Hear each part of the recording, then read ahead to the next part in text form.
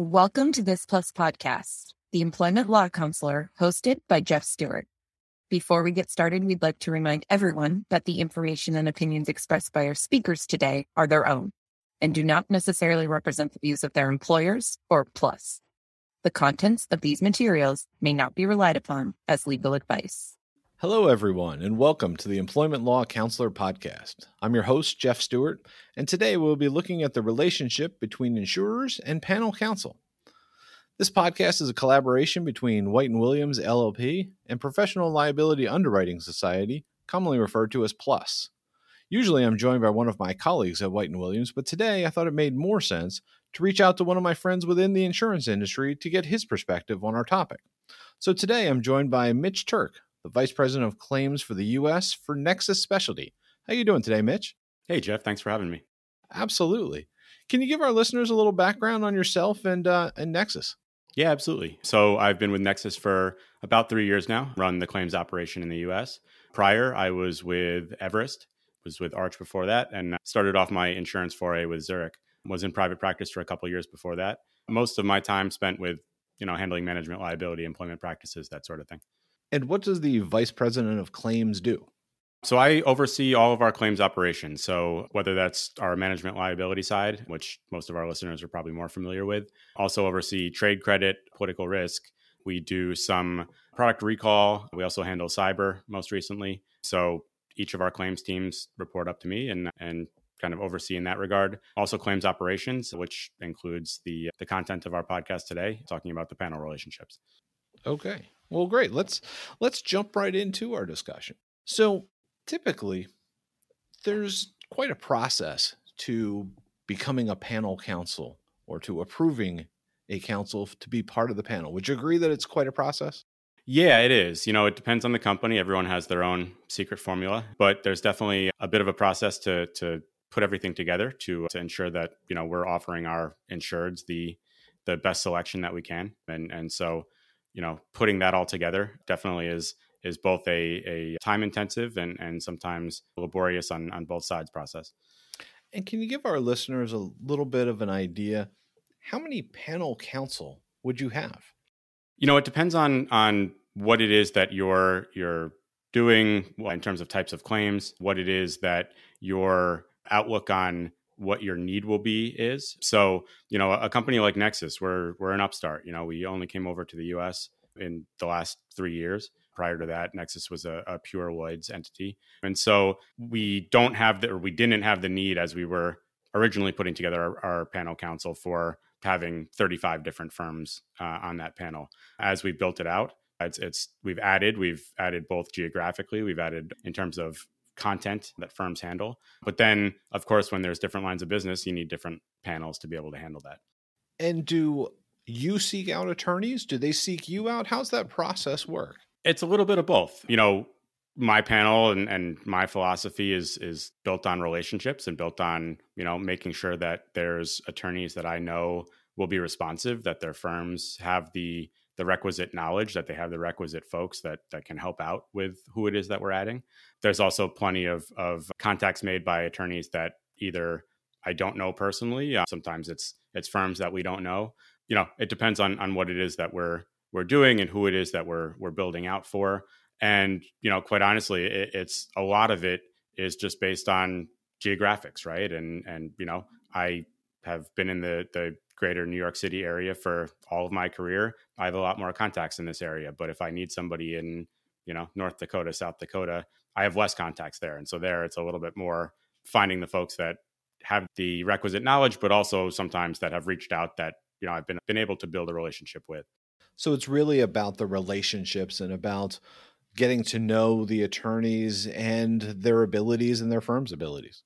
Absolutely. I mean, it's at the end of the day, right? My customers are our insureds, and we need to make sure that they're getting the attorneys that are going to best handle what their cases are and be able to assist them. But I need to know that there's somebody that I can call if there's any sort of issue or if there's any sort of need, who is going to be able to assist and who can, get me the right folks within their firms, wherever the case may be, that can best provide that service for our insureds. And so, my goal and the way that I look at it for for our panel firms is that there's going to be one person that I get in contact with wherever the case may be. And that's who I want to be able to give a call to if there's any sort of issue. And so that relationship is very important. And how are rates set? Because panel counsel, at least in the attorney world, in the legal world, the thought is, well, there's definitely a reduced rate for being on an insurance panel. But from your perspective, how are rates set?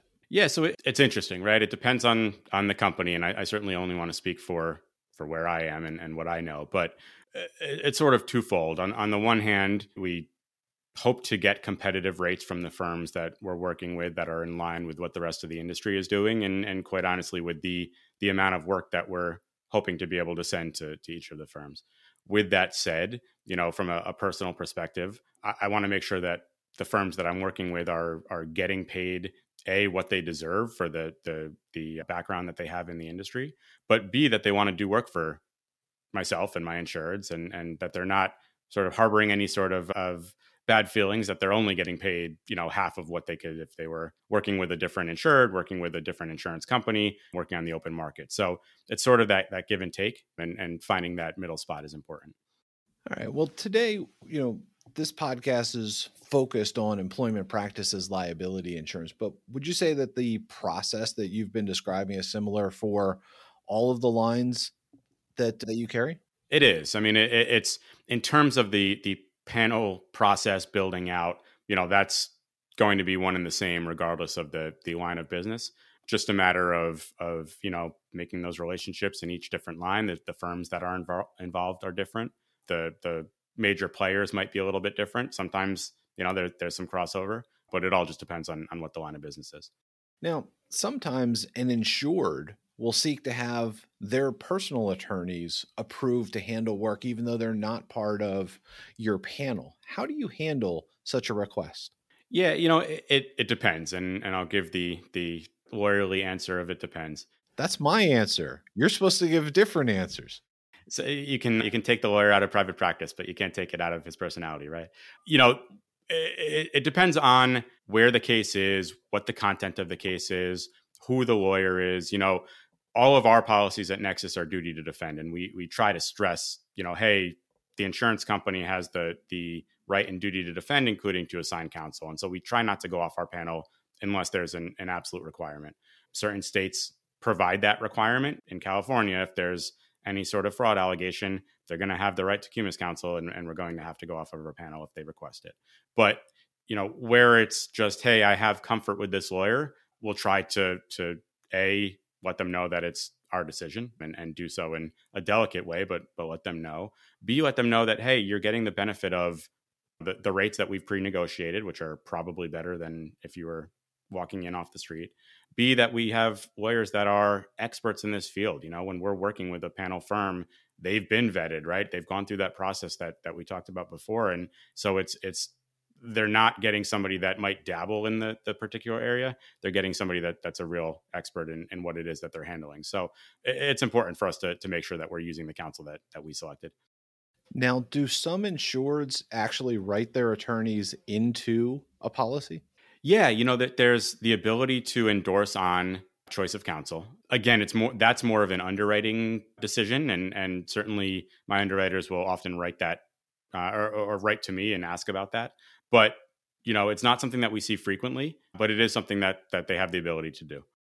And in fact, in full disclosure, that's how Mitch and I first met each other. Exactly, and that's where it goes to the relationship, right? And so we were able to work together on a number of cases where White and Williams was written into the policy. But when you start to work together and build out the relationship and realize, hey, this is a firm and an attorney that can really help us as we're putting it together, that's exactly why we're chatting now.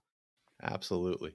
So let's shift gears a little bit to how the panel counsel and the insurer work together when handling a claim. So when a claim is made and an employer notifies their insurance company, from your perspective, what happens next?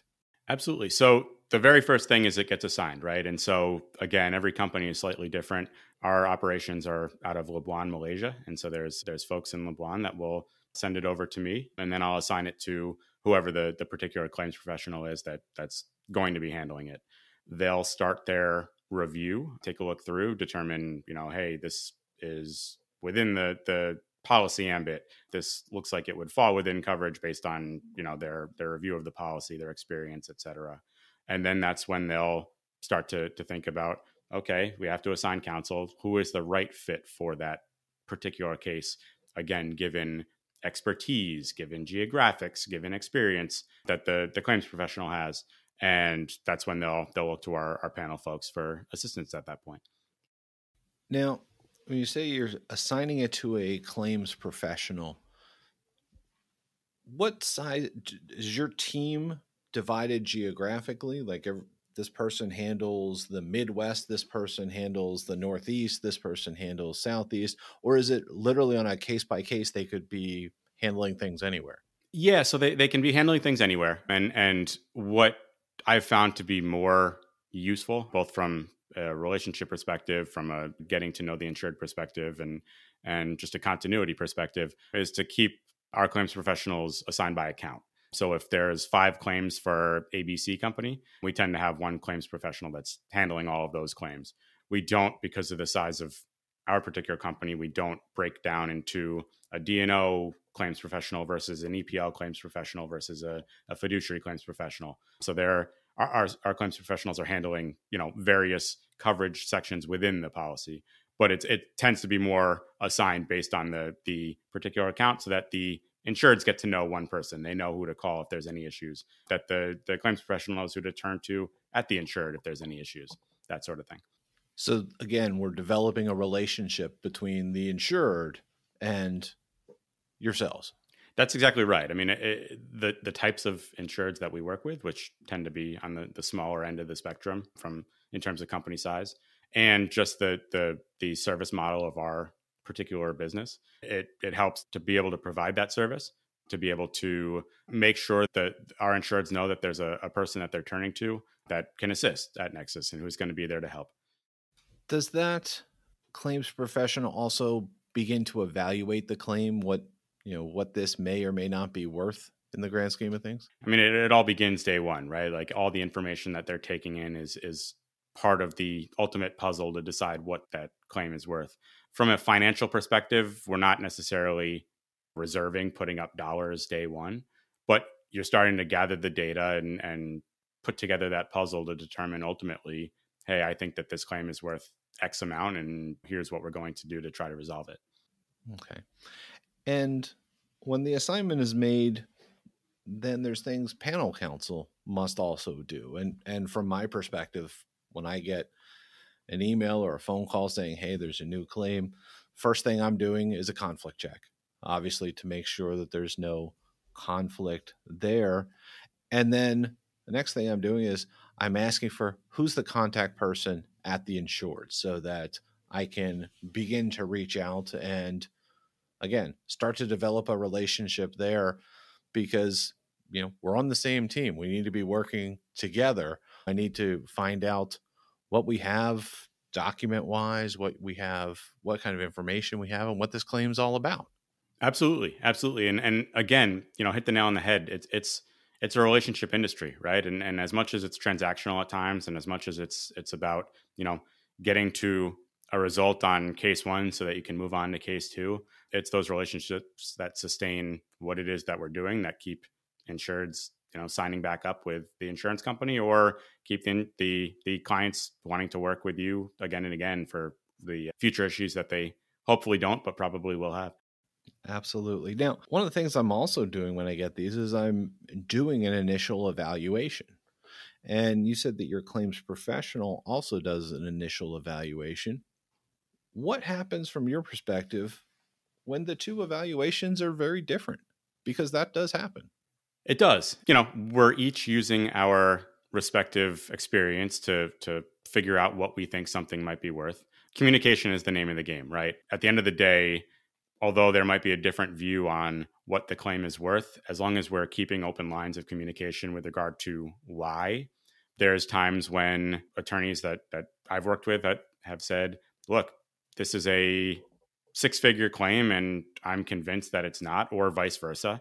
As long as we're on the same page and explaining to each other why we think what we think and how we're going to ultimately try to get to a place of resolution, you can work together to get there. The opposite of that, when you're kind of holding on to your own view of things and not communicating and not trying to understand why, as you said before, the folks on your own team think the way that they do, that's when you can run into some issues. Absolutely. No one wants to be blindsided with an opinion on a case or something like that. And I know you and I have had discussions on cases and things that frankly were messy at times. And hey, how are we going to attack it? Because we are on the same side. That's exactly right. And I think you hit the nail on the head when you said no one wants to be blindsided, right? The name of the game is no surprises. I mean, that's the ultimate, from the insurance perspective, the ultimate point is, look, we don't make up the facts, right? We are here to help assist an insured who's in a dirty situation, clean it up. Sometimes that's going to be an expensive cleanup. Sometimes that'll be a less expensive cleanup. But if we can get out in front of it, that's what our job is to do. If we're surprised, on the eve of trial or on the eve of some other inflection point with bad facts or a different valuation, that's when there starts to be problems. Absolutely. Now, you mentioned a couple of times the importance of communication, and I would absolutely echo that. I think communication is key between an insurer and panel counsel. But how often do you want to hear from your panel counsel, or at what inflection points particularly? Because, you always you try to balance between communicating regularly and being an annoyance. Sure. And, for me, there's never too much, right? I could always move an email over to a folder and not necessarily respond with some substantive thought process on a particular email. The worst thing you can do is be non-communicative and non-responsive. And that usually is not an issue with our panel counsel. I mean, that's one of the things that we're vetting out. And one of the reasons why, as I mentioned before, I like to have that one point of contact. So if, God forbid, there was somebody that wasn't answering and I reached out to you, Jeff, and said, hey, we're working on this case together. I haven't heard from Attorney Smith in the last 2 years because they just haven't answered any emails. I know that you would be able to get on the horn with them and get them responding right away. With that said, certainly we try not to lose sight of the forest for the trees, right? Where we don't need to be involved in the day-to-day handling of any given claim in terms of, hey, we had a phone call with the opposing counsel to set a deposition date, and here were the options that they gave. And, do you want to review the deposition date options when we're not going to be participating in the deposition, things like that. To answer your question with regard to inflection points, I mean, there's any time that a major event happens in a case, right? Any sort of dispositive motion, any sort of mediation, any sort of arbitration hearing that might be had, any sort of trial date, those are all very important. But there's smaller dates too that are important, right? If there's a deposition that changed the value of a case, that's important to know. Those are the things that we want to know about. So anything that's going to make a dent in how it is that we see the value of the case, that's important. Absolutely. And in the EPLI world, many times you file a response to the EEOC and then it sits in the EEOC, and it could be sitting there for a year. I've had some sit there for 2 and 3 years. And my practice, and I'd like to get your opinion on this, is even when things are filed, I try and do an every 90-day follow-up. And sometimes it's an email. Nothing has happened in the last 90 days. Just wanted you to know it's still sitting there. We're waiting for a response. Is that kind of communication useful in your eyes? Extremely useful. My folks are busy. We have a lot of files that we're handling, and we're sometimes jumping from one to another. That 60, 90, sometimes 120-day check-in is, even to say, hey, there's nothing going on, is hugely invaluable, because they can put that in their file. They can show that, hey, I was doing my job in terms of communicating with counsel and getting an update. And like you said, sometimes these things can drag out a while. The EEOC is busy. The state and local equivalents are sometimes even more busy and less staffed. And so to know that nothing is going on, as opposed to just hoping that nothing is going on, is important. I want to shift gears a little bit now. We've talked about the communication on the substantive aspect, but one of the other areas of where I think communication is important is with regard to the budget of a case.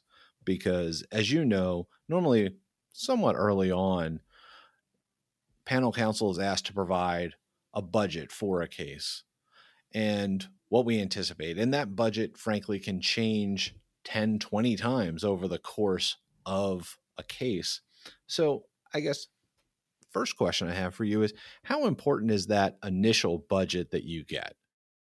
It's important in terms of sort of setting goalposts, right? And having an idea of is, from our perspective, is counsel having a realistic view of where this case might be headed. If we get a budget that just doesn't fit in how we see a particular case going, we can start that conversation of, hey, we might not be on the same page right now, but let's get there and help me understand why it is that you think that this case would either cost this much, this little, et cetera, to get to a point.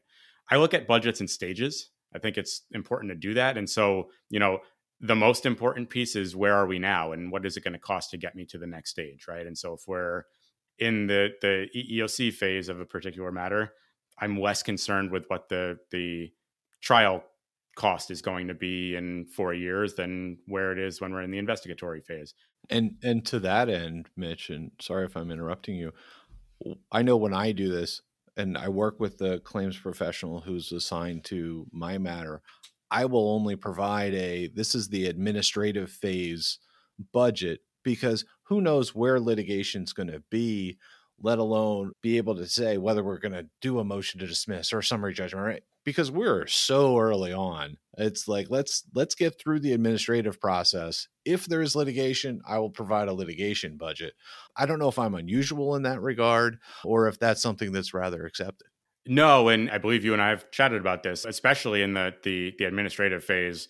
Look, we can justify via a $500,000 budget when we're in the administrative phase why we could resolve something for way too much money at any point, right? But we're not there yet. We're not actually in litigation. So let's look at it as a pre-litigation matter. And so we definitely do that for our administrative cases.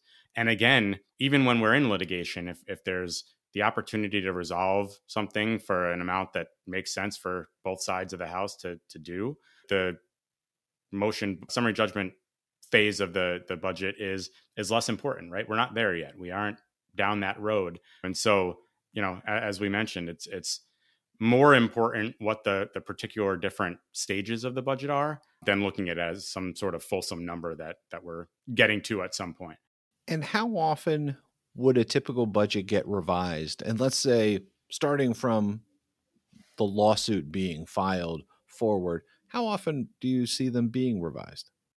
They are revised. It depends on the case, right? And one of it's sort of a double-edged sword. On the one hand, new information is going to change how it is that we're viewing the cost of litigating the case, how it is that we're viewing the cost of resolving the case.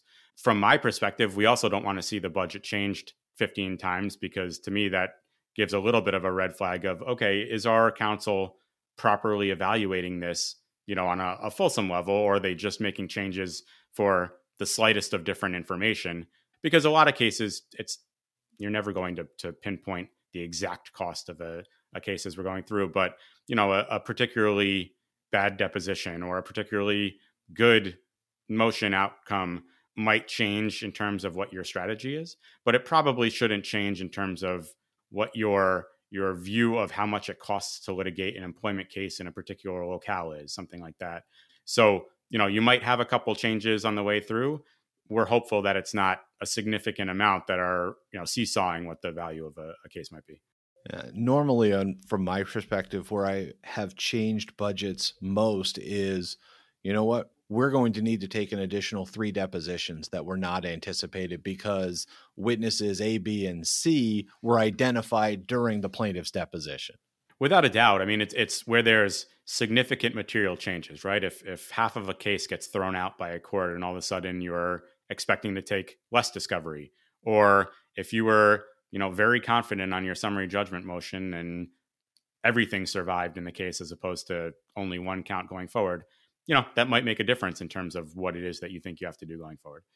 Absolutely. Well, Mitch, I always like to, in these podcasts, give our listeners one or two key takeaways. So I guess I'm just going to tee you up for this. What do you think makes a successful relationship between an insurance company and their panel counsel?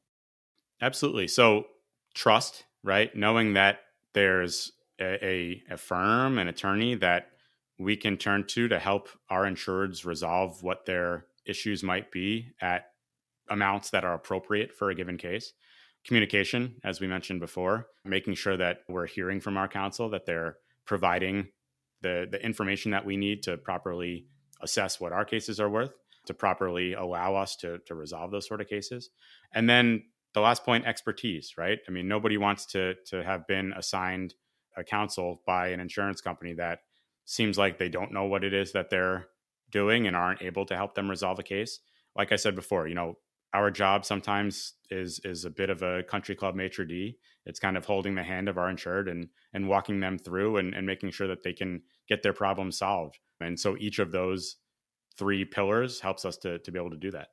Well, Mitch, I'm going to echo that and add in that regular communication that we talked about and building that relationship. You and I have known each other for several years now and have, I'd like to think, built that relationship and frankly, led to you being a guest here. And I thank you very much for your time and sharing your expertise with all of our listeners.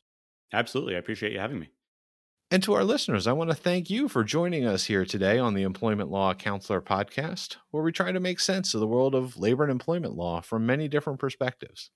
On behalf of myself and Mitch Terk, we thank you for listening. If you enjoyed this episode, please leave us a 5-star review, tell your friends, and subscribe to the podcast. For more information on this and many other topics, please visit the White & Williams website at www.whiteandwilliams.com, where you can visit our blog and learn more about the firm.